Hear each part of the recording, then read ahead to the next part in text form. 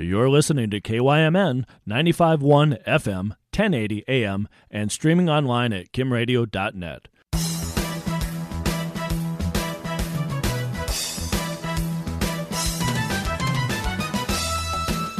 It's time for the On Deck Sports Show, sponsored by Falck Financial Services. It's the show that covers America's pastime through the eyes of the people who love it the most. From journalists to broadcasters, and of course the athletes that play the game, we will have all your bases covered. Here's your host, Colin Landsteiner. Good afternoon, my name is Colin Landsteiner, and this is the On Deck Sports Show, sponsored by Falck Financial Services. It's a brand new show focusing in on the game of baseball, and will air Saturdays, roughly about 1 hour before the first pitch of the Twins games right here on KYMN. We'll talk to personalities from across all levels and areas of the game of baseball. Local baseball, we got it. Twins, college, minor leagues, we got it. We'll cover everything. We have a fantastic show for you guys lined up today. Noah Manderfeld from WSAW in Wausau, Wisconsin, also formerly of the Stitches podcast, and a Northfield High School alum will join us. Dirk Umbanhowar will be a part of that conversation as well. But before that, I got the chance to speak with Jim Souhan, columnist for the StarTribune yesterday. We discussed that disappointing opener for the Minnesota Twins on Thursday and looked ahead to the 2021 season. Jim Souhan, columnist for the StarTribune, joining me via the telephone line. Jim, thanks for giving us a few minutes here. Yesterday, of course, being the Twins' first game of the regular season, it looked like it was going pretty well there for a bit, but unfortunately, things fell apart. Yeah, and they spend all spring training doing pitcher fielding fundamentals and trying to make sure that, sometimes talent wins games, sometimes randomness wins games in baseball. That's why they play 162, so the randomness has a chance to even out. But there are certain things you should do as a major league player and a major league team, and throwing to the right base is one of them. Colin, if he throws to first base, they win the game. He throws to second base, they lose the game. It was that simple. I think all of us who watch a lot of baseball, as soon as he threw to second base and gave up a free out in a situation where all you have to do is get the 3 outs and you win the game, well, I think we all knew that was trouble. Absolutely. The fundamentals, they come key late in games, and of course this one goes into extra innings, Jim. And we got to see the new rule come into play with man starting on second. I know this was a thing last year, but many of the diehard fans of the game worry that MLB has been trying to tinker with rules like this. It's changing the game. What's your thoughts on this rule and its effect on the game? I think all sports are constantly tweaking the rules to get things right and to adapt to modern times. And, sometimes people think because I'm an old white guy, I'm a traditionalist. I'm really not. I want what's best for the game. I've just watched too many extra inning games that go to 14 or 15 innings and that destroy pitching staffs and that are really pretty boring until the winning run scores. And nobody's getting on base. Everybody's trying to hit home run. So you're seeing strikeouts and bad at bats. And all of a sudden you have a 5-hour game or a 4-hour game. I'm sorry. The games are already too long. I don't want it to drag on. I think putting a runner on second base gives you immediate drama, puts pitching staffs under pressure. It also gives you a chance to get through a game without using your entire pitching staff and having to call up 4 minor leagues the next day. I'm in favor of it. And I think right now MLB, they're having a difference with the playoffs, not having the rule in place, and I think that makes sense. Of course, we've also seen potential looking into the National League, messing around with the DH rule there, implementing that. And of course, we saw pitchers at the plate yesterday. It was kind of odd, the Twins playing, their first game in a National League stadium. Thoughts on that, seeing that on opening day? I've gotten to cover the Twins for a long time now. I've gotten to see Paul Molitor, David Ortiz, Nelson Cruz, some great players act as DHs, and they might not have extended their careers or gotten as many at-bats or even been with the Twins if it weren't for the DH rule. I've also watched a lot of pitchers hit, and they're generally horrible at it. It's either a bunt or it's a bad at-bat. Occasionally there are some pitchers who hit well, but let's face it, the numbers are there. Generally, they are not big league hitters, and it's it just reduces the game to either an automatic out or a bunt attempt that does not exactly thrill me. I think I like the DH, and I don't think it's right that you can have an American League team build its team around a DH. I mean, Nelson Cruz is absolutely crucial to this lineup, and then not have that player be eligible to play his position in interleague games or in the World Series. It's too unfair. It takes away a key player from, I just don't think it should work that way. Yeah, it was kind of weird not seeing him in the lineup yesterday, right? Now, looking at Saturday's lineup, we got Jose Barrios on the mound, of course, and Jim, this is a big season for him. We've had some high expectations for his career, and unfortunately, kind of the last few seasons, we've seen some stretches of inconsistency. What's it going to take for him to turn it around? The interesting thing about him is that, in some ways he's overachieved. Yes, he was a low first-round draft pick, but a lot of those guys don't even make it to the big leagues because, drafting is such an inexact science in baseball. And he's not particularly big, and he throws hard, but not exceptionally hard. And he really wasn't on the radar as somebody who could end up being a top-of-the-line starter until he really started lighting it up at Fort Myers. I went down to see him at Class A Fort Myers early in his career, and really, I don't think the average Twins fan even knew who he was. Then he started pitching really well in the minors, and he comes up and he looks like he's composed and ready to go. I think his second or third time up, he really started dominating. He goes to the All-Star game. And everybody kind of keeps waiting for him. Oh, when's he going to pitch like an ace? I'm not sure he's an ace. He might be a number 2 or number 3 starter on a good team, which is what he is right now. That just might be who he is. For some Twins fans who expected him to be an ace, maybe that's a tough thing to accept, but, it might be reality. Yeah, I mean, the numbers, if you look at his career numbers, they are not the numbers of a staff ace, and now he's in his prime. He has plenty of major league experience. He's had really good stretches. He's pitched in an all-star game.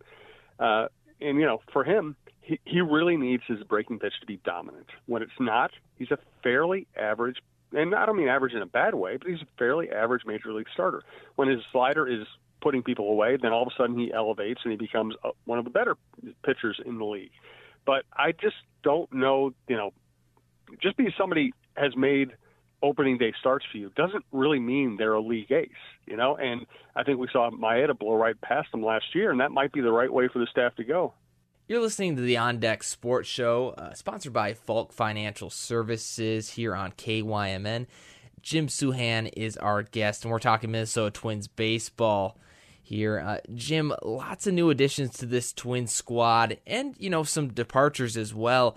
Which transactions do you see making the largest impact on the club's success this season? Well, I think the lineup is stacked and loaded, and I think health is going to really have a lot to do with how they perform. Donaldson already having a hamstring injury is a really bad thing, really bad sign, really bad omen, also just bad practically. He's one of their key hitters, and with Cruz not playing in the National League, he really needed to be the guy who kind of takes the matured bats. The bullpen is always a mystery. Robles pitched well on opening day. Colin probably would have pitched well enough if he'd taken the free out. He probably would have gotten out of that. We'd be talking about him having his first save. I think Rogers is going to be good in the role they use him in. I think Duffy has a chance to be really good between Robles, Colomé, some of the other guys, Dobnik. I think the bullpen will probably be fine over time, but the fact that Colomé didn't have the presence of mind to make that play yesterday does give you gives you the jitters a little bit. Part of being a closer is having composure, and he didn't really have it yesterday. The lineup really didn't need any additions. I mean, I guess the big one is Andrelton Simmons. The Twins 2 years ago decided to go all in on the home run and sacrifice a little defense, and it worked out beautifully. And now everybody expects this baseball to fly less far and for more balls to be put in play, and that's going to heighten the importance of defense. And Simmons is a tremendous player. He is a brilliant defender. He made an error on opening day, which is shocking, but if they can keep Simmons and Buxton on the field, we might see incredible fielding up the middle and a lot of hits turn into outs. And the way baseball is probably going to be played this year, that might be a great advantage. One departure that also stands out to me is Eddie Rosario, in that, now you still have Byron Buxton and Max Kepler out there, and it's going to be critical for them to continue to develop and be a huge part of this lineup. And we kind of saw that yesterday. They had a great game, each of them. Yes, and Kepler had a terrible spring, and then he proved that spring training numbers just don't mean anything by having a big day on opening day. Buxton had a ball about 800 feet, just crushed one. And I just think if Buxton plays every day and gets comfortable, he's going to put up numbers that will get him some MVP votes. Left field, listen, they let Rosario go for a number of reasons. One was they think Kirilloff is going to be better than Rosario. And then, of course, Kirilloff performed poorly early in spring training, looked a little jittery, and they sent him down. Now they're going to piece left field together. Of course, now with Donaldson hurt, Arise might end up playing on the infield, which means you have fewer good options out there. Garlick might end up having to play a lot out there. We'll see how that goes. It's not an ideal situation, but maybe they get through the first month and then Kirilloff settles in and they can bring him back up. And the thing about Rosario is, by the way the Twins front office looks at things, the way most modern analytics people look at things, they're just not that impressed with Rosario. They won't say that publicly. His fielding was in decline. His base running was terrible. He takes bad at bats. He swings the pitches out of the strike zone. And generally, he made up for it by hitting home runs. Well, if you don't think the ball's going to fly over the fence as often, then he's not going to be able to make up for his flaws with as many home runs. So, on the one hand, Rosario helped reinvigorate this franchise. He was an entertaining player. He hit a lot of home runs. He liked being up in big situations. There are a lot of pluses for Eddie. The minuses made him a guy you didn't really want to invest in big long term. They really do think Kirilloff will be a much better hitter and better overall player than Rosario. It's just a bad break for them that Kirilloff didn't look ready this spring. Hopefully we can get him up to speed and up here with the Twins at some point this season. And yeah, you're right. I mean, Eddie has really been a player that a lot of mixed opinions from the fan base. Yeah, and all the opinions are right in some regard. He did hit home runs. He was a key player for this team. He did end up making this team a playoff contender year in, year out. He was, energetic. He had guts.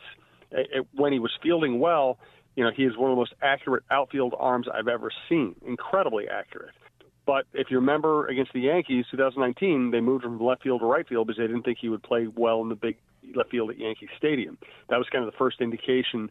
And I've been told also that after that season they would have moved him if they could have gotten reasonable value in a trade. They just couldn't, so they decided to ride it out another year. And he hit some home runs last year.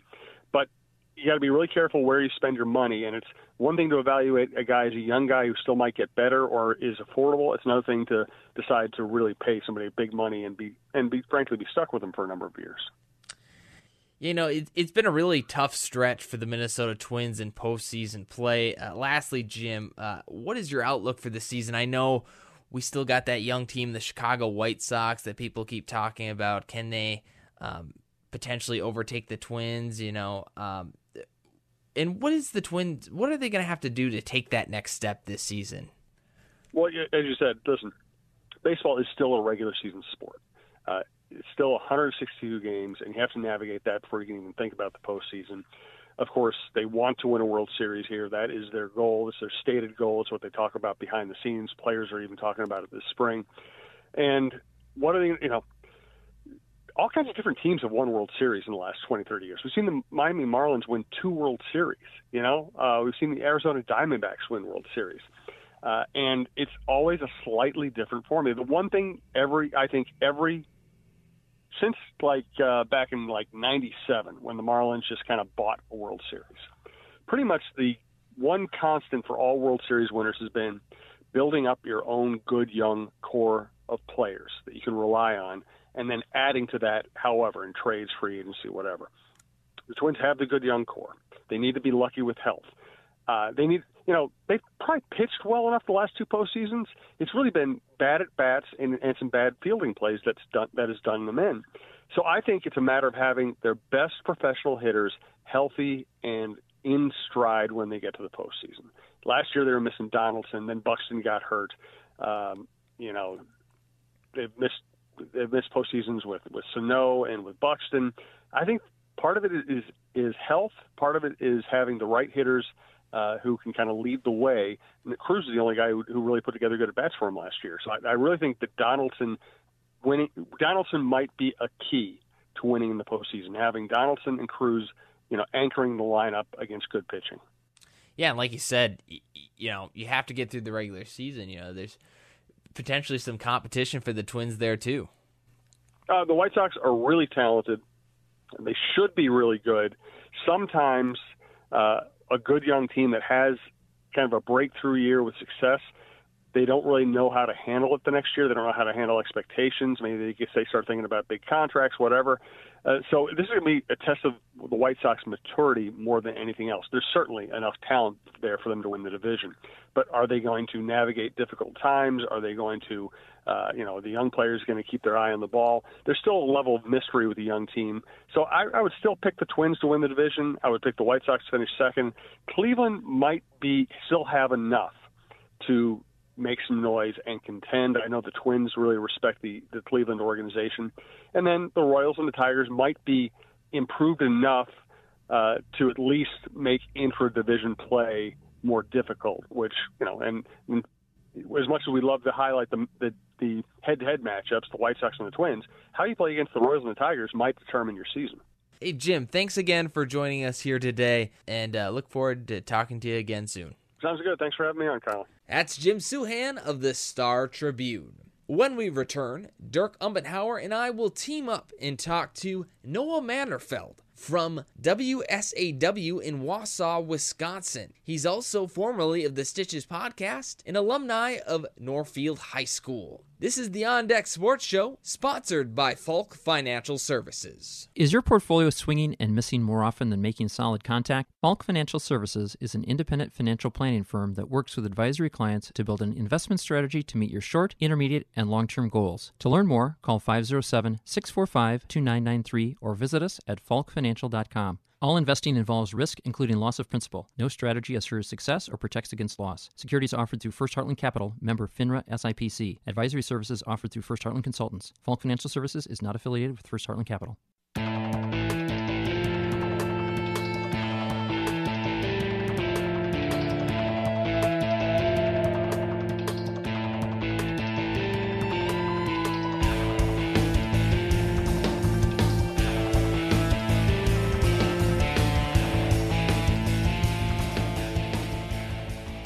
Back here on the On Deck Sports Show. Joining me for this segment, Dirk Umbanhowar. It's good to have you on the program. Good to be here, Colin. And we got a special guest via the phone line, Dirk. Noah Manderfeld from WSAW in Wausau, Wisconsin, formerly of the Stitches podcast, and an alumni of Northfield High School. Noah, welcome to the program. Hey, how you guys doing? How's Northfield treating you guys? It's warm today. It's sunny. It seems pretty good. Yeah, we got warm in Wisconsin, too, so we're feeling good over here. That's a rarity. Beautiful Saturday, right? Oh, beautiful Saturday. A great day for baseball, Noah. Been a good opening week here. Actually, a lot of fun to see fans in the stands again and to actually hear authentic, real crowd noise versus, the canned audio that they had before. So it feels fresh and it feels like baseball. And Noah, let's get to that first game here on the question. The Twins obviously were up 5-2 entering the ninth. Their defense pretty much choked it away. I think that's safe to say. And then the Brewers came back to win 6-5 in extras. What were your takeaways from that game quickly for both teams? Obviously, it's one game in the season, but just looking at that one game, what was your takeaways? For both teams, one for the Twins, their lineup looked comfortable. They didn't look comfortable during the spring. They looked really comfortable, and their bullpen looked really good. I know Colin blew it late, but Rogers looked dominant, and he didn't look dominant at parts of last year, so that was good for them. On the Brewers' standpoint, we saw some flashy defensive plays. The one that sticks out to me is Luis Arias, his play at short in the first inning. That's what this Brewers team is going to be, defense and pitching. Unfortunately, Woodruff didn't have a great start, but they got lucky in the end, and that's all that matters. And Josh Hader shut the door in the 10th inning to give them pave the way for a walk-off win. No, for those local Minnesota fans here that aren't quite as in tune with the Brewers, what's their expectations this season? I think it really depends on the fan. Some fans are more optimistic than others. I think really their expectation is to be above average because right now, if you look at the NL Central, the Cardinals are going to be the top dog. They're going to be the team that everyone's going to be chasing throughout the year. But the Brewers, they know that their offense isn't the best. They know, but they also know that their top two of their starting rotation, Brandon Woodruff and Corbin Burns, are two of the best one of the best 1-2 punches in the league. And so they put all their chips in on defense and pitching, and I think their expectation is to finish above 500 and contend for a wild card spot. And their superstar Yelich didn't have his best season last season. We got to be looking for him to bounce back this season, right? He has to bounce back. Parts of last year, their offense looked anemic. I mean, I think Kenta Maeda almost shut him out until they got lucky again and came back in the ninth inning. Or he no-hit them, I think, in that game. And Christian Yelich is really their one big, powerful bat. Because outside of Christian Yelich, their offense doesn't have very many pieces. Maybe Keston Hiura, he's a big bat, but he's not a great contact guy. So they need Christian Yelich to bounce back because of offense. And if they're really putting all their chips in on pitching and defense, they need some runs. And Christian Yelich is the one that's going to get them for them. And Noah, kind of coming back full circle here to the Twins-Brewers series continuing tonight. Jose Barrios versus Corbin Burns for the pitching matchup there. And then tomorrow, Sunday, Miguel Pineda and Adrian Hauser, the pitching matchup there for Game 3 of this series. How do you see the rest of the series coming out with those pitching matchups as well as the other intangibles, defense lineups, and all that here in this opening series of the 2021 season? Well, I'll tell you what, judging based on that first game, the Twins are the top dog here in this series. They deserve to win that first game, and the Brewers didn't, but that's the way baseball works. Today, though, and this is why when you play the Brewers, you don't want to play them early in their rotation because they're 1-2 punch. Woodruff and Burns, one of the best 1-2 punches in the league. And so now you get Woodruff, who's a legitimate ace, and Burns, who strikes out, I can't remember what his strikeout rate is, but it's incredible for a starting pitcher. So today is going to be a lot of fun. Jose Barrios versus Corbin Burns is going to be a lot of fun to watch. Tomorrow, though, Adrian Hauser, the last three of this Brewers rotation is a bit shaky. And so that's one that I think the Twins can pull ahead, especially because Michael Pineda, if he's on like he was last year, he can put out a good start. But today is going to be a lot of fun to watch. It'll be interesting to see how the Twins do against a strikeout pitcher because I think they struck out, I want to say 17 times on Thursday, but it didn't seem to matter because they looked like they were the better offense. Who you got in tonight's game, Noah? Twins or Brewers? That's tough. I mean, I want to go with the Twins because I think they're going to bounce back after Thursday because they're better. But really, judging based on Thursday, anything can happen. But I'm going to go Twins tonight. All right, Noah, thank you for joining us. Thanks for having me. Appreciate it. Love talking to you guys. Thanks, Noah. Noah Manderfeld from WSAW in Wausau, Wisconsin. Dirk, we are moments away from the pregame show here between the Twins and the Brewers, but any final thoughts here on this series? Yeah, I mean, I think kind of what Noah was saying there. The Twins should have had Game 1. Tonight is a big bounce-back opportunity, and it's big also for Jose Barrios, kind of. You have it. He was shaky at times last year as well as 2019 as well. He's supposed to be one of the aces of the staff, so tonight I think is big for him to see how he starts off here in the 2021 season, for the Twins to kind of get a bad taste out of their mouth here early after that choke job on Thursday. Yeah, hopefully we can get a nice bounce-back game here for the Minnesota Twins. The On Deck Sports Show will be back next week, Saturday, April 10th, and will air at noon. Again, special thanks to Noah Manderfeld from WSAW in Wausau, Wisconsin, Jim Souhan of the StarTribune, and Ira Carlson. For Dirk Umbanhowar, my name is Colin Landsteiner, and this was the On Deck Sports Show, sponsored by Falck Financial Services. Don't go anywhere, folks. Game 2 between the Milwaukee Brewers and your Minnesota Twins is coming up right here on KYMN.